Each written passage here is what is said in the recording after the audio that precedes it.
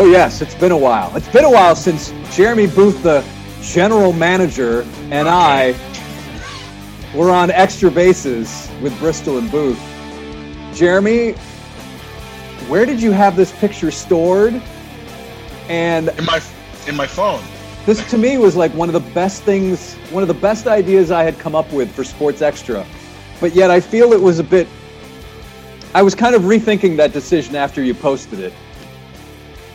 Well, I don't know. I like it. I think it was pretty good. It's got has a lot of character to it. Now this is 2022, and I believe that was 2019. So it's been a couple of years now. But it's one of the better pictures that we had. Great idea. Here's another one. It's in my phone. It's you and me. Yeah, I remember one. That was in the newsroom. Yep. And let's see. There's one more in here that was absolutely classic from the World Series that I saw earlier. Jeremy changes his avatar more than a 16-year-old girl trying to get a modeling contract. Look at that. You and me right there. How perfect are those faces? That's awesome. We're sitting outside and we're like Scherzer. So now that we're roughly 24 hours away from Major League Baseball and the players announcing that there is no deal, that the first week or so of the season has been canceled, has anything surprised you regarding the reactions we're seeing on social media and from either the players or the league? No. The only thing that has surprised me is I saw that the basketball, the NBA, NBPA, right, came out and supported, basketball players supported their brothers in the Players Association with the MLBPA. I don't know that I've seen too much of that before. That was pretty unique. And that's something that I think, when you talk about damage to the game and you talk about who's responsible, you talk about public opinion, different than 1994 when we hit this low point in the game, right? Different than then. You now have something where it's pretty unanimous that this is on the owners. It's pretty unanimous. This wasn't something that, where before it was kind of like a difference of opinion, or it was players are spoiled babies, or a number of things you could say. This is pretty unanimous, even to the point where other leagues think they have a chance to say something. Now, look, at the same time, baseball has an antitrust exemption these other leagues don't have. And baseball has a lot of things as far as being able to create a legal monopoly that these other leagues don't have. They do things like, put profits under food and beverage companies that they have that all funnel up to, like the Braves did, not the Braves, somebody else did this. So food and beverage profits, and it's under X, and then, the money still gets paid, paid to the Braves. You know how I know they do that? Jason, this is really good information here, right? I know they do that because I'm not the smartest guy in the room. I got some brain cells, I'm the smartest guy in the room. And we got a bunch of different entities that do a bunch of different things, and all of it's owned by a parent company. So technically, yeah, this made this and that made that and that made that, but it's all flowed to the same group. So that's just business 101. I mean, that's not even that tough to figure out. And the players are aware, and the players are very smart. It's a different generation of Major League Baseball players, and they are starting to take seriously what the ones that went before them did, and this is where they are. So no, I don't have any surprises out there. I think that it's, again, unanimous that the owners are at fault, and that's pretty unique. See, I am surprised by the amount of comments I see. For example, comments under the story or a story about how Lance McCullers, his since deleted tweet saying that the owners created the issues here, that they've been lying. And I'm just surprised by some of the comments from fans going after the players. And it's easy, right? Because they see the salaries and they see tens of millions of dollars to be playing a kid's game and how lucky you are. And, come work a real job.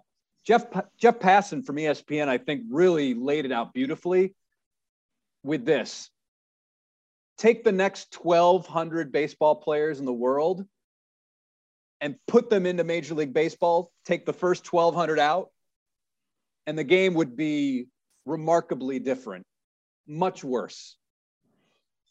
And if you take the next remove the 30 owners from baseball and then put 30 other businessmen or business people, business leaders as owners, game might actually be better. I really agree with the second one. I think that these owners, and this is a blanket statement, it's not singling anyone out. I think these owners have done a terrible job of putting the wrong people in power, of listening to the wrong people as far as how the game's going to be run, how it's going to be evaluated. I mean, they could not have done a worse job in who they selected to lead these teams and guide them on what they're doing.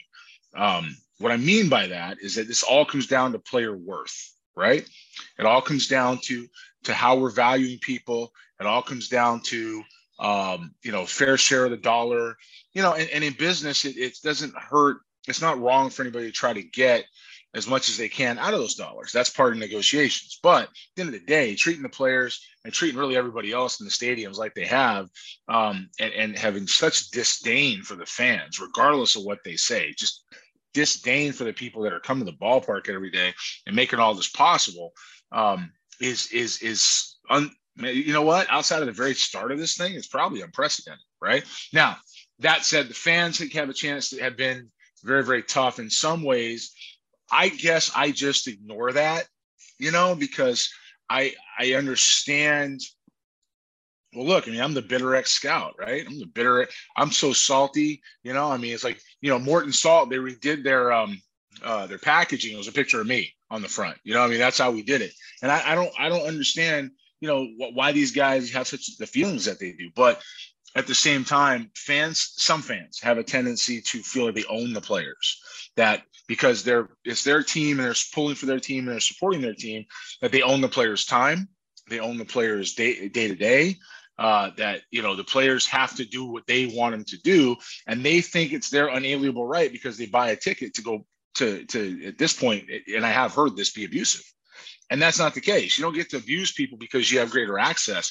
If anything, you should enjoy the fact these players take their time to communicate with you on social media or face-to-face because you're such a strong fan of your team, right? Take that time to connect, identify, and be supportive instead of being, lack of a better way of putting it, such jerks about things. I mean, here's some of the comments. Quit lying, all you rich players. You love the money more so if you don't like it, quit and find another job. This wimp needs to put the blame where it belongs, on him and the other players.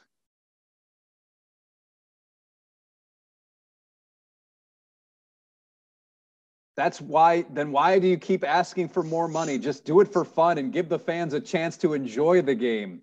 Funny, he deactivates his Twitter because he doesn't want to hear or read the fallout of his statement. Weak, fragile little man. Same way he couldn't nut up and pitch in the World Series, which is actually ridiculous because wait a minute. Because we have since learned, as Lance did a interview with an aspiring broadcaster in the area, that basically his tendon was torn off the bone. I think that's what he said. So it boggles my mind. Like, all of us, for the most part, Jeremy, are labor. All of us are labor. And yes, those guys, those guys are labor as well. And there have been a couple of players who have said, listen, yes, we make a lot of money, but we're labor just like you. And it is, again, it just boggles my mind about how, and I know it's easy because these guys are playing a kid's game and they're the ones that are out in front. It's not the owners. So they're going to take a lot of brunt. They're going to take the brunt of a lot of this. But I'm just really surprised, given that fans now are probably more knowledgeable than they ever have been, that there are so many so many takes like this. Now, my guess is those are more fair weather fans. But again, that is something that has surprised me. I think those fans are bitter. I think they're upset. I think they like to yell at people for things. I mean, I think that, again, feeling like because you buy a ticket, you have the ability to heap abuse on somebody. Now, let's talk about any profession in the planet. Let's talk about mine. Let's talk about yours. Let's talk about being a postal worker. Let's talk about being an attorney. Let's talk about pick one, right? There's a market value for different levels of career, different levels of achievement. And there's a market value for experience and time, and then just an industry standard in the first place. And no two are the same. Like there's no two that are the same. And so if somebody is going to be, I don't know, let's say somebody is going to be an Uber driver, for argument's sake, okay? Or a taxi driver. People aren't going on Brad Pitt's Facebook page and screaming and yelling at him because he made $21 million for a picture. It's just not happening. I did it. I yelled at him because he fired Art Howe. I got pissed. I didn't understand why Art Howe got fired. And that was a bad example. Denzel Washington. Man on fire. And here's another thing that I'm surprised by, Jeremy, is that you've got some of our minor league teams now. Sugarland, the Space Cowboys. We're excited to announce to our fans that our inaugural season will start on time with an April 5th road game against the River Cats. The Corpus Christi Hooks doing the same thing. We will start on time. I'm also surprised by that as well, that the minor league teams are going out of their way to say it's just them. It's not us. Considering that, Major League Baseball has taken over the minor leagues, if you will. Control, yeah. I feel like they're doing that because they have a chance to capitalize on some fan interest that's not there. But that said, people that don't go to AAA games aren't going to start. That's not the way it works. People that go to AA games are just not going to start. So those fan bases are going to be what they are anyway. No one's going to miss the Corpus Christi Hooks to watch the Astros on TV in Corpus Christi. It's not going to happen. They're going to go to the Hooks game and they're going to go, they'll watch the highlights later. So, I understand why they're doing it. Minor League Baseball and Major League Baseball as a whole is just a very interesting and different time, and it's just kind of goes hand in hand with the times we're living in today as a whole, right? I mean, politically, you got what's going on. You got we're coming out of a pandemic, which is now an endemic now. You've got something going on in Europe that's a pretty big skirmish. And now we got the lockout. We got so many things are happening now. It's just such an interesting time and all these different places to do it. I would think the owners would care. And there is a point they're going to care, Jason. There is a point they're going to care. And I know where that point is. It's going to happen. There's a point they're going to care and they're going to want this to end. And the players just might go ahead and hold it off a little bit longer to teach them a lesson. And you know what? If you're a fan, you should be pulling for that. You shouldn't be pulling against it. You need to expand on that. What do you mean there's a point? What would the point be? There's a point in baseball. Okay, so let's go back to 2020, year one of the pandemic, okay? Spring training stops. We play 60 games. Players and owners go back and forth with salaries, no fans in the stands. A lot of marketing contracts didn't get paid out. The owners didn't necessarily lose. I mean, I'm sure they lost some money. Everybody lost some money.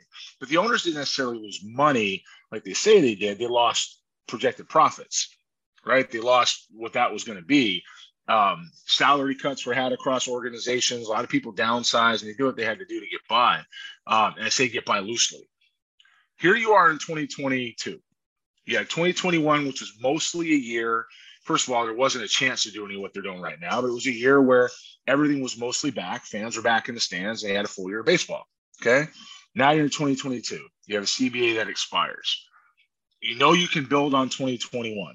You can see how things go after 2021 as far as what your projections are for this year.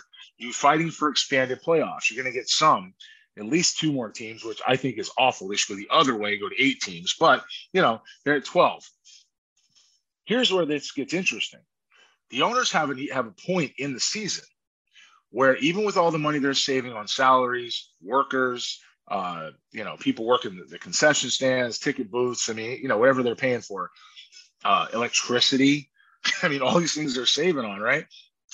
They have a point in the season where they're going to start losing money. And that's at roughly 140 games, 142, 138, maybe 135, but roughly in that ballpark. The owners can afford to miss spring training, have none of those costs, right? And turn around and miss 3 weeks of the season before it starts hurting. That's when marketing money kicks in. That's when TV money goes the other way. They need to kind of punt this thing down the road to start right after about April 15th. If they can get those back without those salaries, and they start spring training, let's say in March, 17, and they train for 3.5 weeks and they go straight into the games, they don't care. They've got that money back. The spring training revenue is nothing what it's like in the season. They've got that money back, and then they're inching themselves back to where they're going. And if I'm the players, since I know this ownership group, and specifically the commissioner, who, by the way, works for the owners, and Major League Baseball as a whole, has been bent on control in the amateur space, in the international space. And I'm going to tell you firsthand that I am absolutely certain from experience that what is going on in some branches of the governing body, not everybody, some branch of the governing body is wholly bent on control because they think of revenue. All right. So if you're looking at MLB as a whole, and you see what some of the ways that I struggle with this because there's really some good people in the offices, there really are, who have been great to me and who have been great to people around them and are more interested in doing the right thing for the game, and they know who they are if they hear this. There's some other people who just aren't, that MLB is involved with. And that I'm going to say. And because that's a flow when it comes back around, the reality is the control they tried to get is what they're trying to do now. And if I was the players, I'd teach them a lesson. If the deal wasn't going to be anything better than what I was going to get, and I need to get my guys back on the field, that's a decision Tony Clark's going to have to make. But if it's me and I'm Scherzer and I'm the other guys, I'm bringing everybody together and I can't say, look, this is their point they start to hurt. You want to go ahead and get the deal that we want to go ahead and get? They're trying to bust our union up. Let's wait till after this point. We're the ones that fans want to see. Let's go out there and we'll be open. We're going to go ahead and take care of the fans. But this has to stop. These guys that are making us feel, or paying us in this, use Brad Pitt as an example, as a movie. Every night in the Major League Stadium is a movie. It's a movie every single night. And if you're going to a Major League ballpark and you don't understand this, don't go. Like, stop going. So players deserve to be paid their fair share of the dollar for being the attraction you're going to see. And that's what this is about, just like any other industry. So just to be clear, you believe that the owners and Major League Baseball needs around 140 games to be played to be profitable, or to meet the projected revenue or the expected revenue before they start losing money in their terms. That's the number. Yeah, somewhere in that ballpark. And I think, again, that's all. It's relative, to each club, but as a whole, that's the number. And really what you're talking about was what Baseball America reported on, was the one baseball plan that basically Major League Baseball would be the top of, or it would be an umbrella, and Major League Baseball would be at the very top, and it would cover all of that. And I see what they've done with the minor leagues, and we've all seen what they've done with the minor leagues. And if you don't think that that's part of their plan, shame on you. Shame on you. Let's go with that. That was well said. Hey, while we've got a few minutes left, I pulled up an old scouting report from 2013, and we'll get through this one quickly. An outfielder drafted in the first round. It's interesting. You had him in the first round as well. I'm going to give you the comp, and let's see if you can get it. Rusty Greer. Billy McKinney. Yes, man, you're good. Really, with Billy McKinney, at the major league level, plate discipline has been a huge issue. Yeah, I did not. I look, that's what, remember we talked about respect reports? Somebody was going to take him in pretty good, and he did. I think it was Oakland, took him pretty good. And I have a ton of respect for Armand Brown, the guy that signed him. He's such a good scout. Billy McKinney wasn't something that I really wanted. I didn't fight for him. You put him on your list and you just kind of go, I get it. I see it. Let's go from there. Watching him in high school games, he took his walks. He took pitches just off the plate. He didn't chase much. He doesn't go in the first round if he does. Once he got out, though, there was something going on that probably nobody saw, hence the need for better, deeper insights into that stuff, and he hasn't performed. But Billy McKinney had the tools, the ability to hit. I didn't think it was an impact bat. I thought Rusty Greer was a very solid and very good player. And that was what I thought Billy's ceiling was. And I think overall, best case scenario, Rusty Greer was a pretty good one. Well, I appreciate that. From time to time, I get a comp out there right. Once in a while. All right, Jeremy. It's been a while, but it's good that we're back, and hopefully we'll be back more in a regular fashion. So go ahead. I didn't know if you had something to add. This is our time. This is our time every year where we're, it's a little bit slower. I get myself going for the year. I'm kind of ramping back up, and I got some projects that are coming out down the pike here in a little bit that I've been working on. I got another company that's coming out. How about that? Yeah, it's coming out, right? We've talked about that. That's right here. I've got, I believe there might be some written word that's coming out at some point, some lengthy written word that should be here in the next couple of months. And, of course I get to spend, I got the series and the international side. It's just, this is the time that I get that rolling, right? We got scout school. It's almost completed. I do all of this, Jason, all of this, so I can clear a baseball season with you every single day. That's what I do. And now And that's why we love you. They're turning off the lights on me, Jeremy. So I think that is the cue. That's another edition. That's a wrap on Extra Bases with Bristol and Bruce. Night.